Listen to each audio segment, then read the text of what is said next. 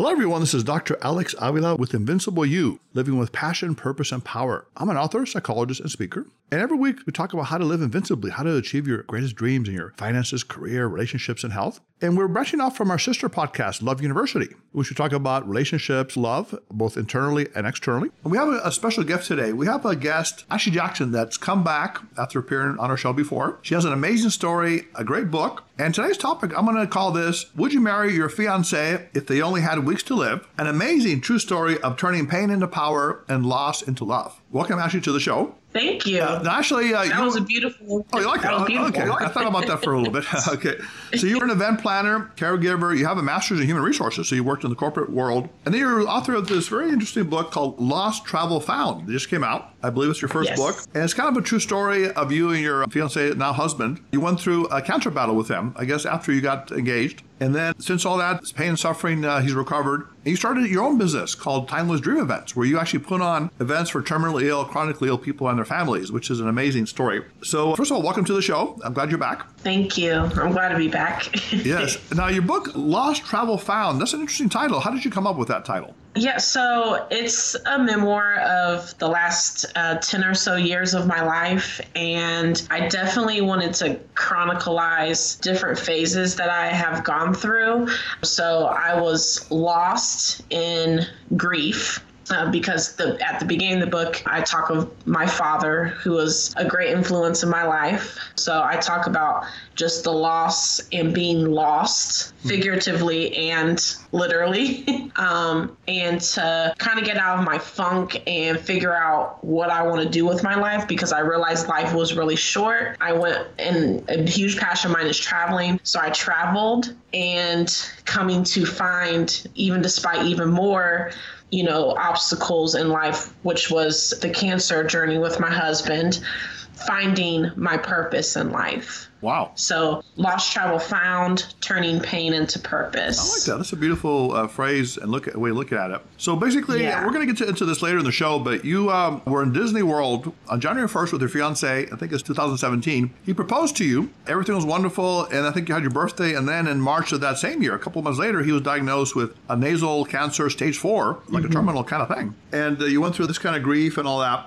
And you talk about suffering is like scar tissue that kind of covers the pain. You still feel it, but it kind of gives you maybe some lessons or some wisdom from it. And you also mentioned that your dad suddenly died in 2011, I believe. And that was a big blow to you. And you said you were reluctant to have children as a result of that, and also your fiance's illness. Why is that? Why didn't you want to have children?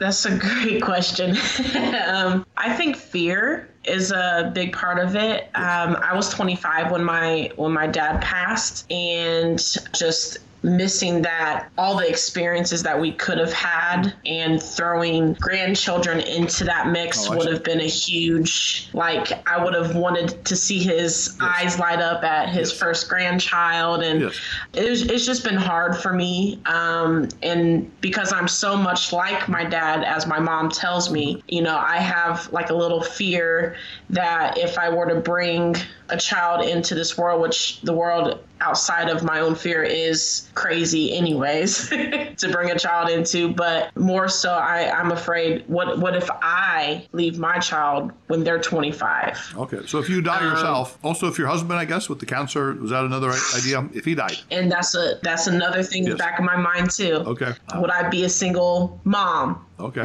Even though he is cancer free, we're not naive to realize that it could come back, and with more veracity, but we try to stay positive. So where are you at right now? You wrote the book, it just came out. Do you still feel that you don't want children, or what's your status on that, or you're not sure yet? I'm happy with the way life is now. We can enjoy each other. He has a daughter, so I do have a bonus daughter. Okay, so nice. It's not like I'm entirely lacking, in that arena. Okay. I do have a full family built in. Okay. So that's I'm okay where I'm at right now. Now, the other thing, and actually, when you were talking about the scar tissue, which I think is an interesting concept, covering up the pain, but also there's some healing that goes with it. You also made an interesting statement. You said at the time, I don't know how you felt this, you said, when I look at my friends and family and they're carefree and I feel like I'm in prison. So why is that? Why did you feel that you were trapped or imprisoned psychologically? Oh, yeah, absolutely. So when my husband Troy was diagnosed, I was 31, Yes.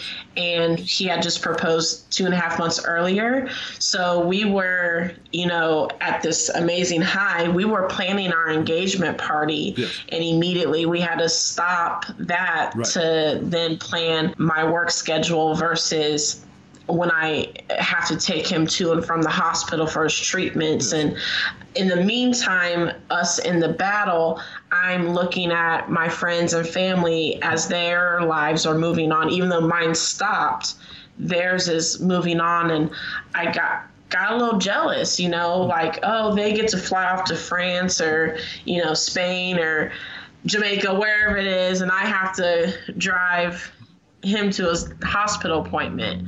It's not that he asked to be sick. It was just the whole situation, Right. and the frustration of him being sick.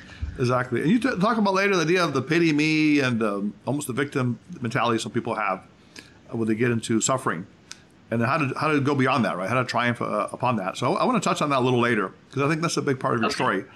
The other thing that came across in your book, and I read it, I really enjoyed it. It's well written, and it's kind of very heartfelt. I can tell the feelings that came out of it. Is you talk a lot about your dad, and your dad as a role model seemed very important to you. Now I'm going to ask you a question, but don't answer it yet. I want you to answer it in a little bit. But the question is, would you marry a man like your dad, or do you believe that's important? Okay. So a lot of people think about that idea. And you talk about your dad. You said he was a purpose-driven dream chaser. And then I noticed on your Skype, it says purpose-driven dream chaser as well. So you're kind of taking some of his stuff, it looks like. And he said that when you were in 9th grade, he took you to the cemetery. And then must have been scarier for a 9th grader. And he says, look at all the people that may have lost their potential, right? They're here, they didn't fulfill their dreams. Now, how did that affect you? That sounds like a very interesting lesson, or scary lesson sometimes. Yeah, he definitely tried to give me real life lessons That's pretty real growing life. up. But yeah, first of all, I was scared. I don't want to be in the cemetery. Yes. And but it was very impactful because as we're walking, he wasn't saying much. We were just walking, and all of a sudden he turns to me and he just says, like, look at all these hundreds, thousands of people who have grave markers here, and there's a huge possibility that they pass away before they could reach their full potential. I don't want you to be like that. And he would always tell me, find your purpose. I can't help you with that, but find your purpose in life, because when you do, Right. everything else will fall into place. Do not chase money.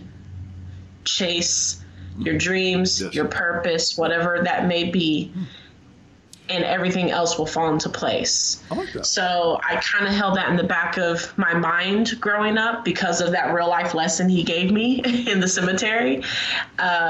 It was just always frustrating because I would think I would know my purpose, but it Yeah. really wasn't. Right. It wasn't until more things happened in my life as I got older, as I described in my book, which led me to my purpose. Yes. And he also was helpful in teaching you affirmations, phrases we repeat to ourselves that are positive, that we believe. His was be above, not beneath. Well, used to rise above problems. And yours was something like, Yes. I will travel the world and nobody was going to stop me. So that sounds like a pretty cool affirmation. So he's very inspiring to you. So would you recommend women or ladies to marry someone like their dad? Because people have different opinions on that, assuming their dad is a good dad.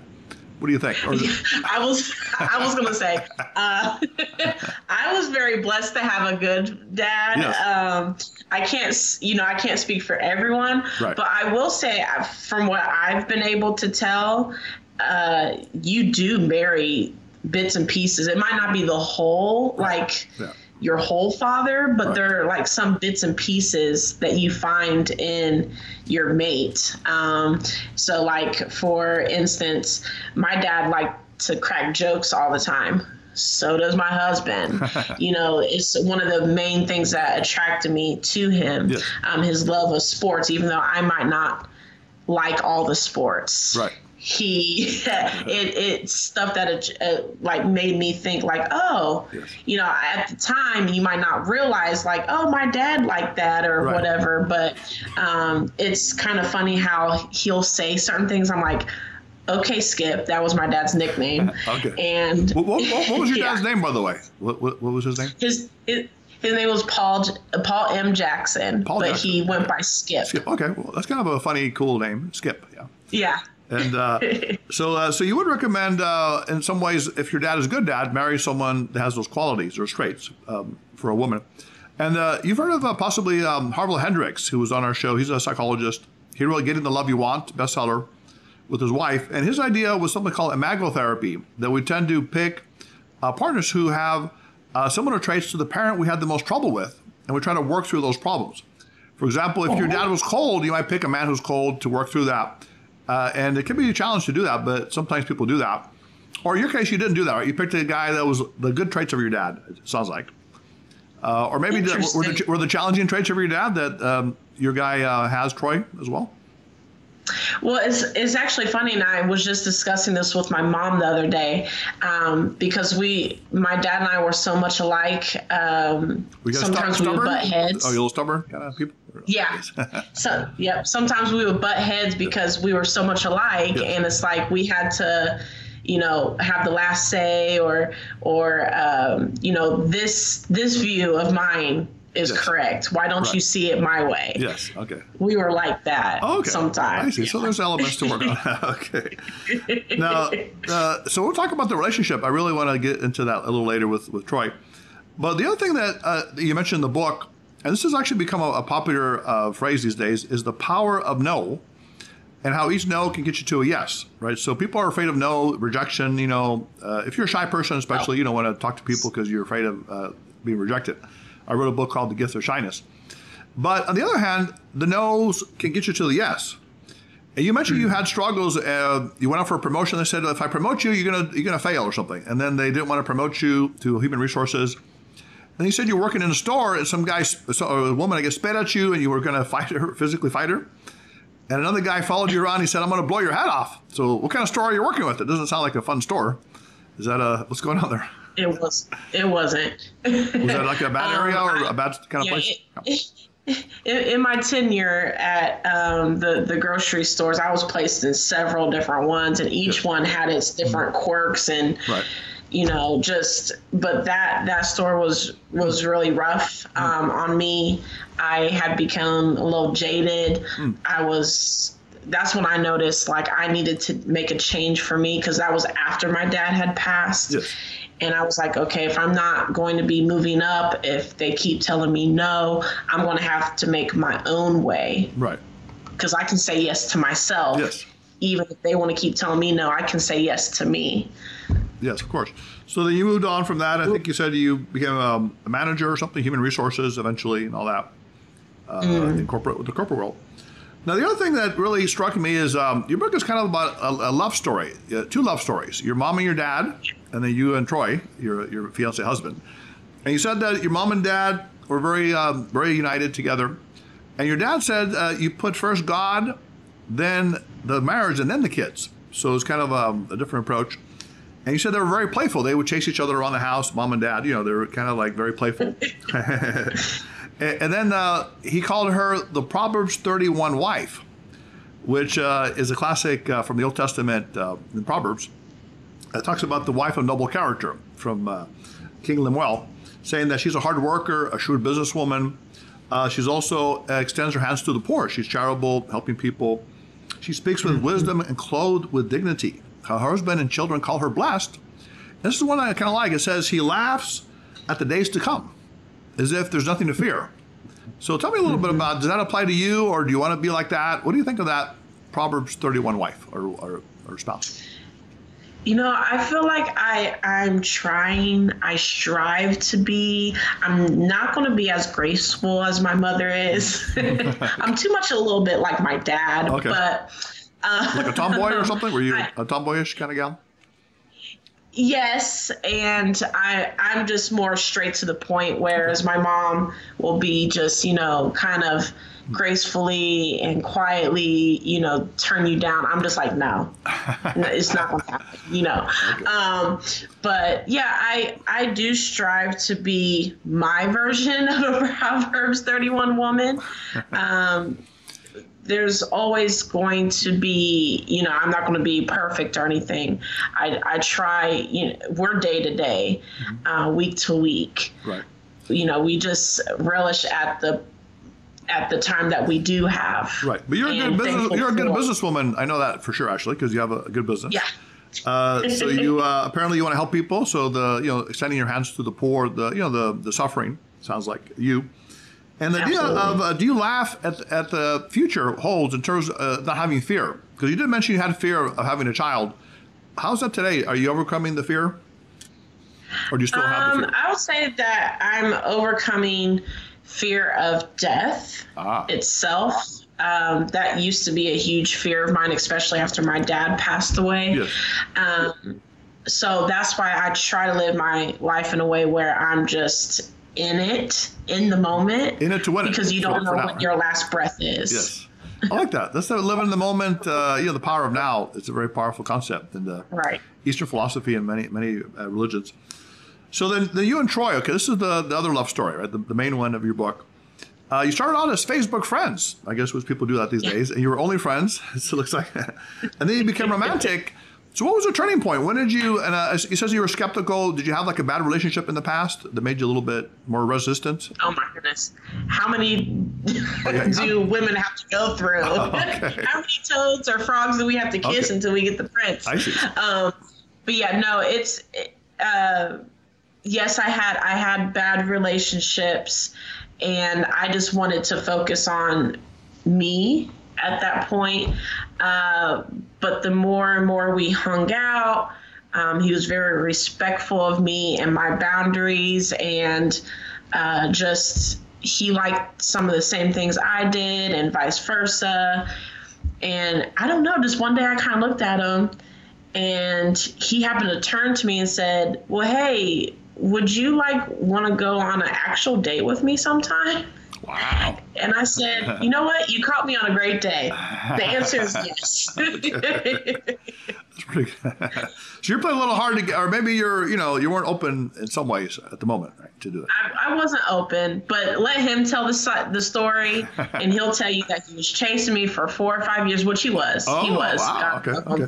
So what made you finally give in to the love? I mean, or, what was the something about him, something he said, or just time? It was timing for me, and definitely how he treated me. It was not like how anybody else had ever treated me. So he was patient and loving and all that. Yes, he respected my boundaries and didn't press on them. Yes. Like at first when I told him, because I knew he liked me more than a friend. Okay. But when I told him I wasn't ready for that at this point, he didn't pressure me anymore. Okay, so he pulled back. He didn't try to get romantic or physical. He just said, "Hey, I'm going to let you take your time." So you grew to love that. So, and then at some point you fall in love with him, right? You get into a relationship, everything's cool, and then you say, "Hey, by the way, I'm going to take a solo world tour by myself to many countries. I'm going to go to Fiji and India, Egypt, and everywhere else. And you're not coming." Now, first of all, you said he was okay with that, but what was your idea about that? That you just take off by yourself? I just felt like I needed to heal for me because I had not grieved my dad up until it took me almost 5 years after his death to finally say, okay, enough is enough. I need to do something for me to get my head clear, grieve his death. And when I explained all of that to Troy, we had been dating for like a year and a half by that point. So we were, pretty secure, and he knew I wasn't going to sow my royal oats anywhere or anything like that. So I literally was going so that I could gain some clarity for me. And he knew that if I wasn't going to be good mentally and physically, I wasn't going to be good for him. Wow. And when we had that talk, he understood and said, I'll be here when you get back. So he wasn't jealous or possessive, which, some people may be that way, if you're taken out for months. But he was supportive, right? So he wanted you to feel good and have self-care. And apparently you had some great experiences. Now, you just say you did injure your foot or something, you got infected, you were in the hospital. I did. In another country. Within the first 2 weeks. Okay, not a good start. Okay. But then it sounds like you recovered and you made a lot of great friends. Sounds like you made a loving connection with people. And Love University, we talk about loving others without expectation. So it sounds like people helped you when you were injured too. And that time. Oh my goodness, yes.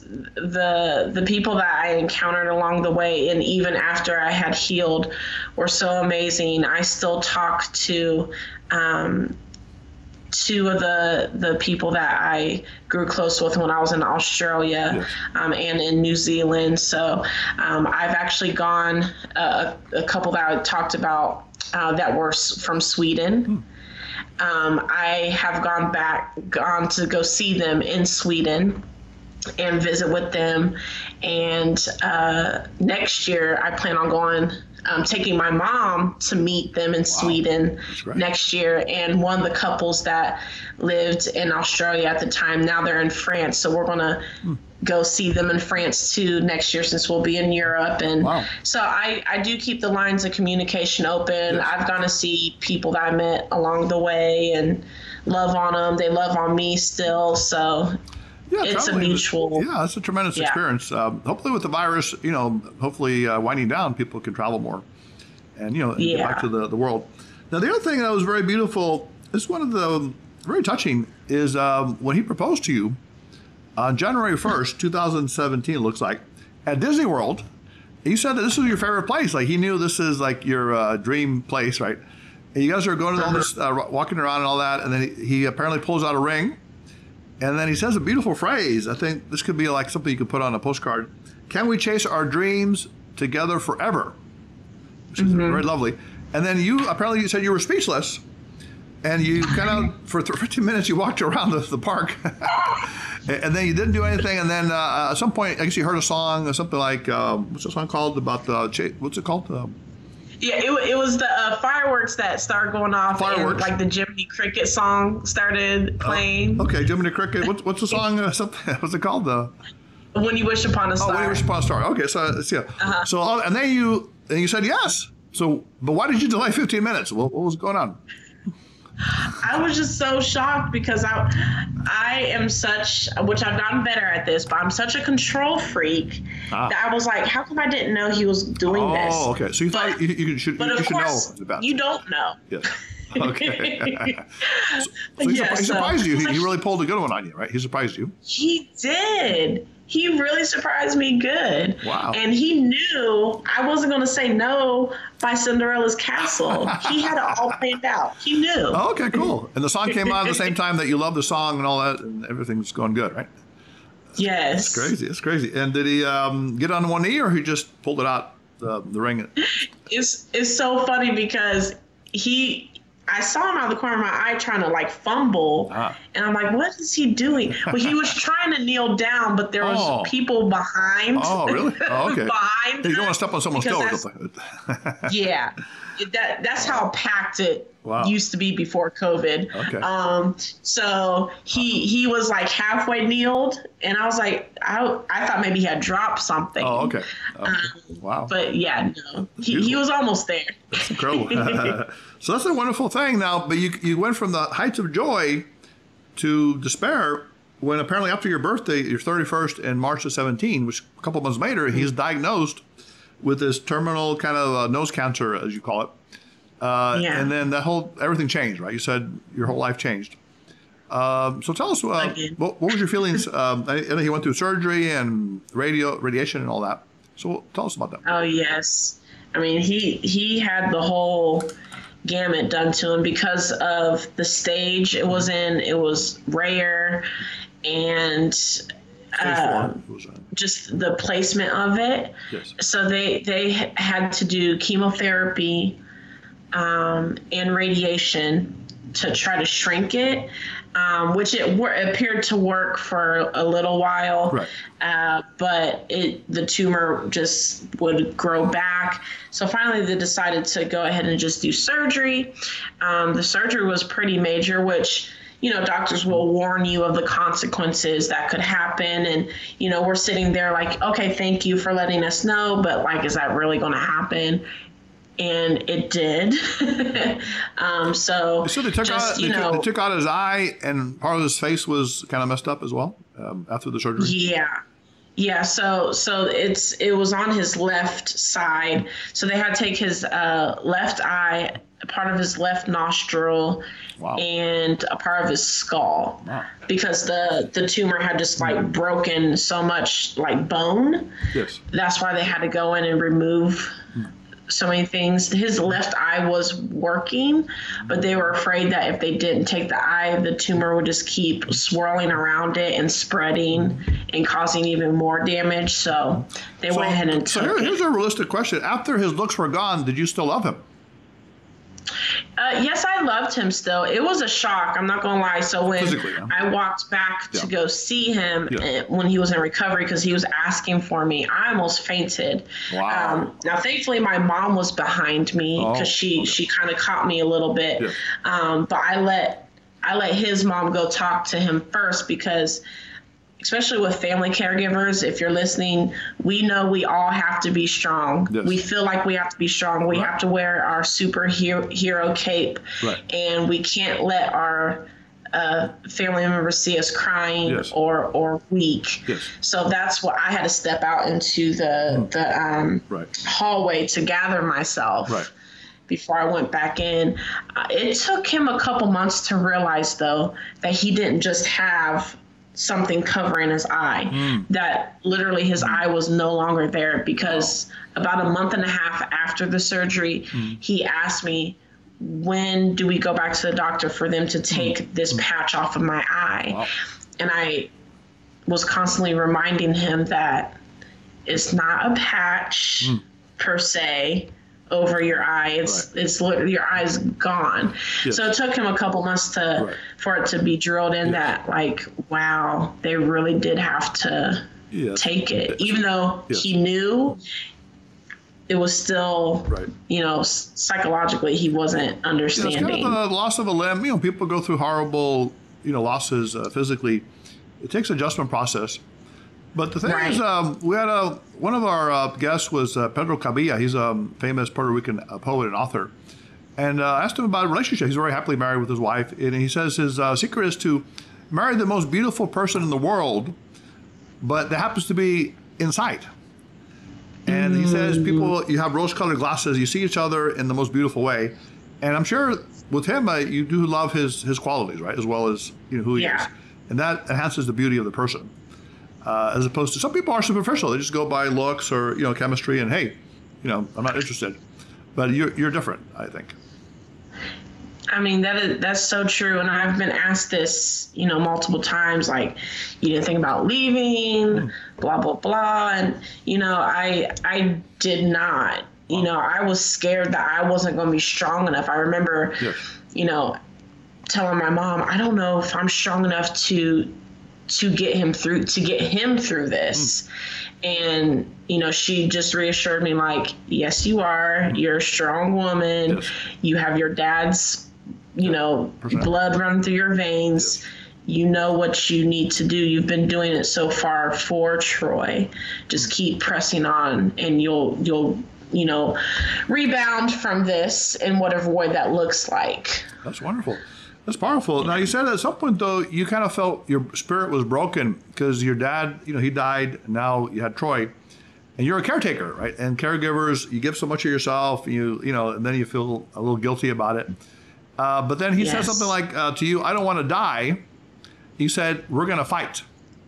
So by saying that, it kind of opened up your spirit, your fighting spirit, which I guess is like your dad, to, never give up, right? So that was a big step. The other thing that I find interesting in your book, you actually wrote a letter to cancer. You wrote it, like as a person, saying things like, Dear Cancer, why did you turn my life upside down? Why did you take his dignity? But then I read a little closer, and I was thinking some of those things you could actually consider almost as lessons, and somehow pain can become power. Because you also asked Cancer, why did you make me realize who my real friends are? I thought, wow, that's interesting. Why did I worry about what others would think so much about what I do? So feeling guilty. And why do you make me question myself and God? Almost like deep, reflective questions. So how did that kind of give you some ideas about that, the way you wrote that? So I actually invested in a writing coach as I was on this process of writing my book. And she told me to always carry paper and pen with me. And if I ever felt a need to write, if I'm in the car, pull over and write. And I actually had turned into a grocery store that I actually happened to used to work at. And I had this overcoming sense of, Ashley, pick up your pen. And I did. And the topic it just came off the top of my head. And it was just this nasty note to cancer, because I had so long wanted to beat it up, but you can't physically beat cancer up. So that was my form of being able to scream and yell at cancer, and it just came to life off the page to me. Wow. Well, it's like catharsis, in psychology, the sudden release of feelings that are built up. They kind of make you feel better. You cry, you maybe hit something, but you feel better. But I was thinking, though, that there is, in a sense, a lesson in some of these things you're saying. I mean, you're very angry at cancer. But the thing about who my real friends are, did you find people that weren't really your friends, that weren't around because of this? Yes, and I do realize that some people just don't know what to say. It's just like if and when someone dies. Yes. Sometimes people just really don't know what to say. They say the wrong thing, or they don't say anything at all.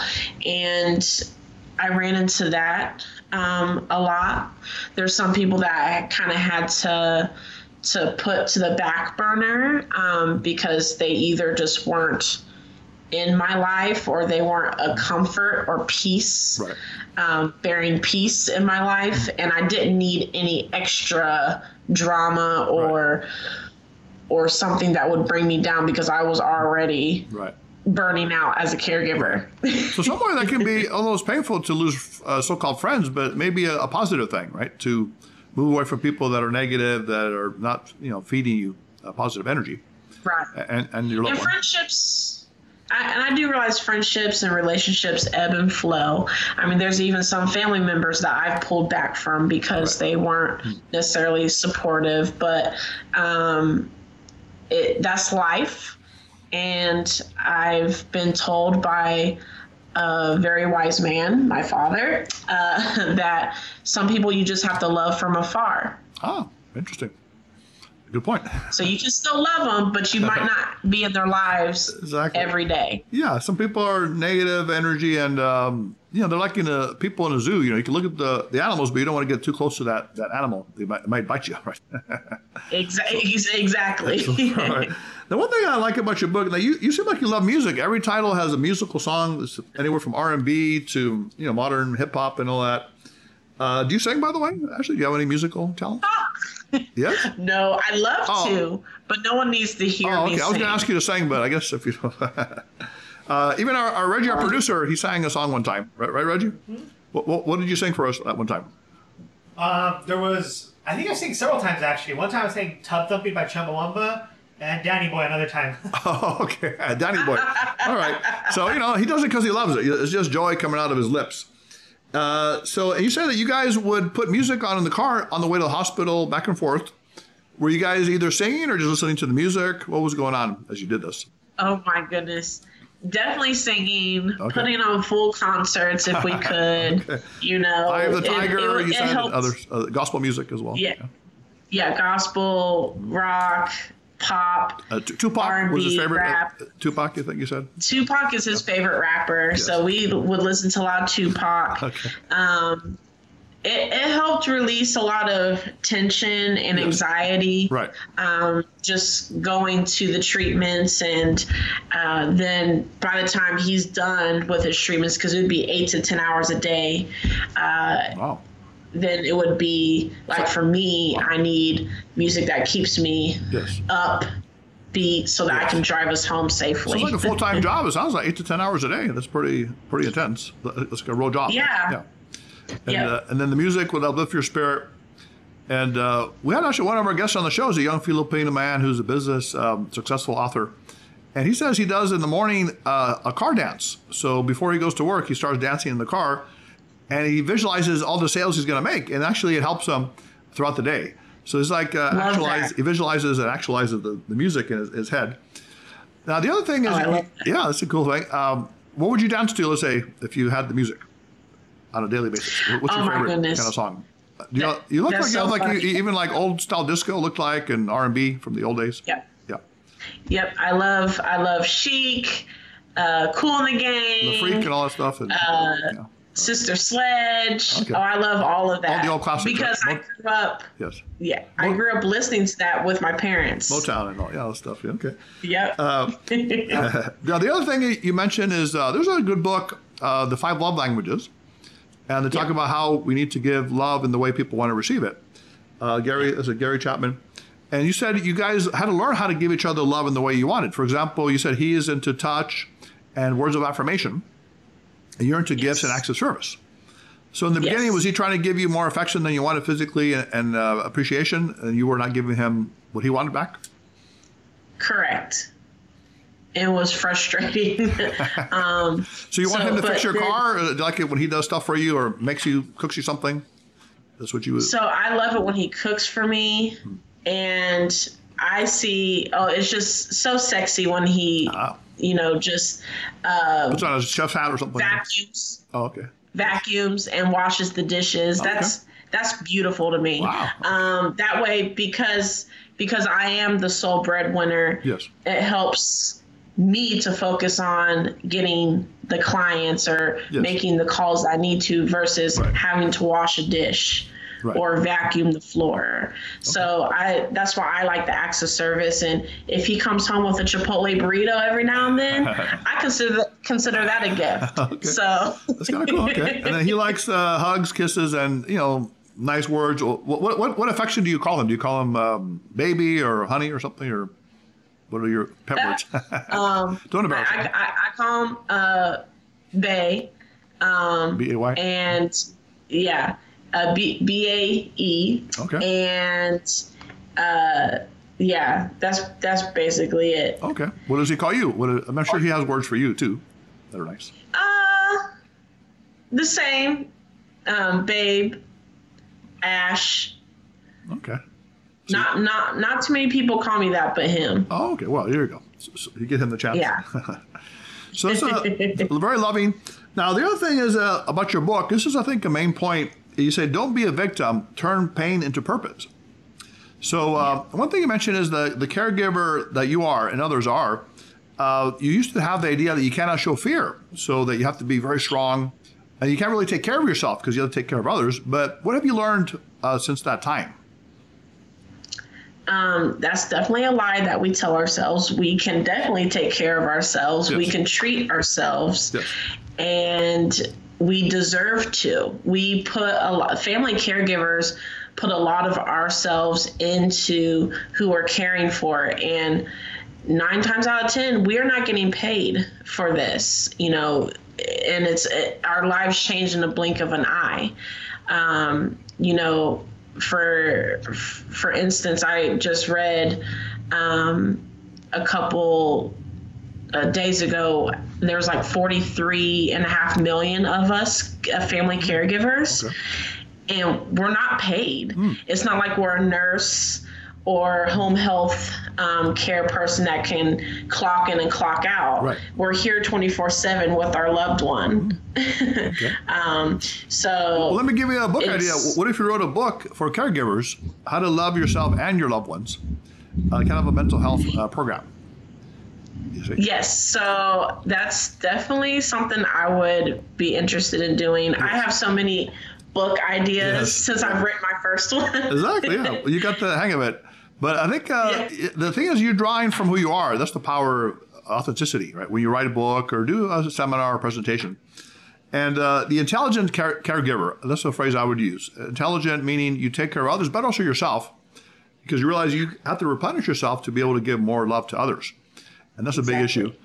And the other thing that you talked about in the book, that's actually, I think, a very powerful idea, is to use your pain points for your purpose. And you said your pain point, obviously, the tragedy of your fiance, Troy, husband, and your dad, but also your passion connected to that, which I think you mentioned is travel and putting on events. So then, and I think you had a coach, you said, that helped you with all the stuff, and you had this insight, sudden gestalt, that I can do this. I can create a company where I put on events for chronically and terminally ill people, and you call it Timeless Dream Events, where I think you put on weddings for people that may be dying actually in a short period of time, or birthday parties or celebrations. That's an amazing concept. Tell us about that and what's going on with your company. So I think we had you on about a year ago. What's been happening since then? Yes. I had just launched a month or so. We were there at the inauguration, so that's cool. Yes, so tell us about tell us a little bit about that. A year out, it's been wonderful, the love and support that I've received. And I was telling you earlier that I've even had clients book me not because that they are terminally or chronically ill, but because they have gone to my website, read my story on there, and they're like, whoa, I just want to work with you, which is totally fine. I'll help anyone and everyone. But, it's been interesting to see where Timeless Dream Events has taken me. I did become ordained earlier this year. Wow.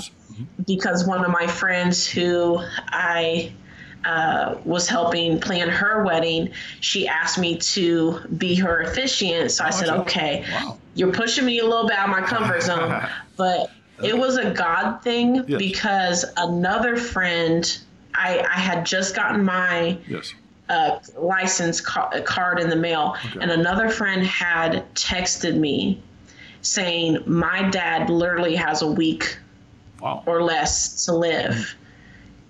Can you figure out an officiant for me? Can you get me a cake? Can you, all these different things? And I'm like, I can do it all. Because I hadn't told anyone that I was becoming an officiant, ordained minister. And so it just was a God thing. I was able to marry one of my really good friends in the hospice wing of her father's hospice wing.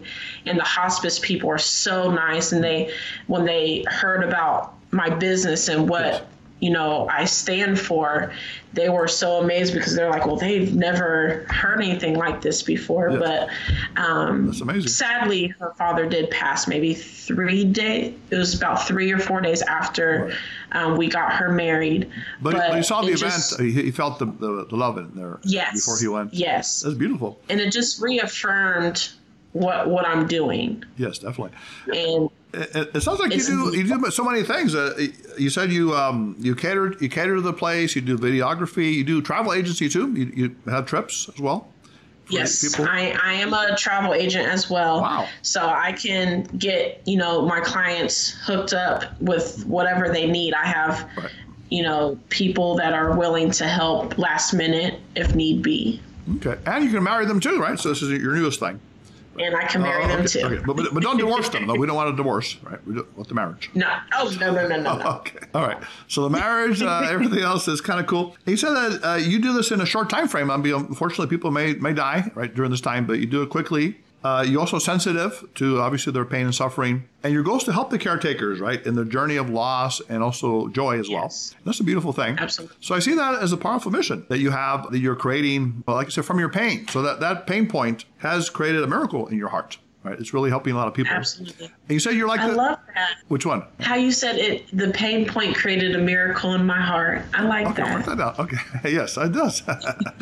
And then you say you're like a phoenix that rises from the ashes, the bird that does that. So that's wonderful. So actually, again, as always, we love having you on the show. and we want to have you back. And by the way, I'm starting a sister podcast from Love University called Invincible You, which actually is more about personal empowerment, also in the business area. So maybe we can have you back on talking about business and how to achieve your goals in that way. You know, kind of the other side of things. I would love to. Loving your work, you know, your career. That would be another topic. So tell us a little bit about where people can get a hold of you, your website, and other things you have to offer. Yes, absolutely. So you can find me all over social media, Facebook, Instagram, Clubhouse, TikTok, LinkedIn, all at Timeless Dream Events. My website is timelessdreamevents.com. You can also order a copy of my book from there, and I will sign it for you. Perfect. I like that. If you like Amazon, because you can get your stuff the very next day. Yes. My book is on Amazon as well. I ordered one copy on Amazon, so I got it immediately. Yeah. So this works. Exactly. See? Lost, Travel, Found. And it is for a little bit of everyone, whether you're a caregiver, you're on a grief and healing journey, you love to travel, there's some adventure, there's a little bit of everything in there for anybody to read. And you can find me, like I said, almost everywhere on social media. So actually, speaking of travel, do you ever get out to my area, Southern California? Have you been out here at all in the past? I have, but not since COVID, and I need to come out there. Yeah, I'd love to have you come. soon. Maybe we can do something together, or you know, have something that can inspire people. Yeah, that'd be fun. And where are you located at? Where's your city? I'm in Ohio, Dayton, Ohio. I definitely know that is. Perfect. Well, again, it's been wonderful to have you on the show. If anyone has any questions about today's show or more about Ashley's work, they can reach us at 310-226-8090, loveuniversity.love, and also write to us at loveuniversity@gmail.com. So actually, your story is wonderful, but also what you did with it, and that's the key. I think the fact that you like the phrase, your pain point is now the miracle of the heart, it kind of can apply to a lot of people. Because people, sometimes when they suffer pain, they can be defeated and say no, but what if they take that into something positive, right? Into a joyful thing they can help others with. And you're doing that. And you're giving love without expectation. So thank you again, Ashley, for being on the show. Thank you. We'll love to have you back on again. So until next time, this is Dr. Alex Avila, and this is Ashley Jackson, turning pain into purpose. Until next time. And that was a beautiful interview with Ashley Jackson, the owner and founder of Timeless Dream Events. So basically, the key is she took her pain point, what caused her suffering, the illness, cancer of her fiance, death of her father, and turned it into power and purpose, where she created the Timeless Dream Events, a beautiful company where put on events for people who are terminally ill or chronically ill, birthdays, anniversaries, and also celebration of life. And really the lesson from this is that when you give love without expectation from the suffering that you have or pain, you can transform it. You can turn it into something beautiful. We call it the miracle of the heart. So Invincible You students, go out this week and try to find a way to turn your pain inside into something positive, something that can help people, something that can bring joy. Many of our greatest inventions, greatest ingenuities come because people want to find a solution to something that brings them pain, whether it's relationships, finances, or health. If you want to be part of our show, have a show idea, or would like to ask a question, you can reach us at 310-226-8090, loveuniversity.love. Email us at loveuniversitylove@gmail.com. You can like us through our sister program, Love University, at Love University Podcast for Facebook. Follow us on Twitter, Instagram at Love Letter U Podcast. You can subscribe to Invincible You at Podbean, Spotify, SoundCloud, and iTunes. You can follow us at InvincibleU_ on Twitter, or follow us on Instagram at InvincibleUOfficial. So until next time, let's go out and live with passion, purpose, and power. This is Dr. Alex Avila, and this is Invincible You.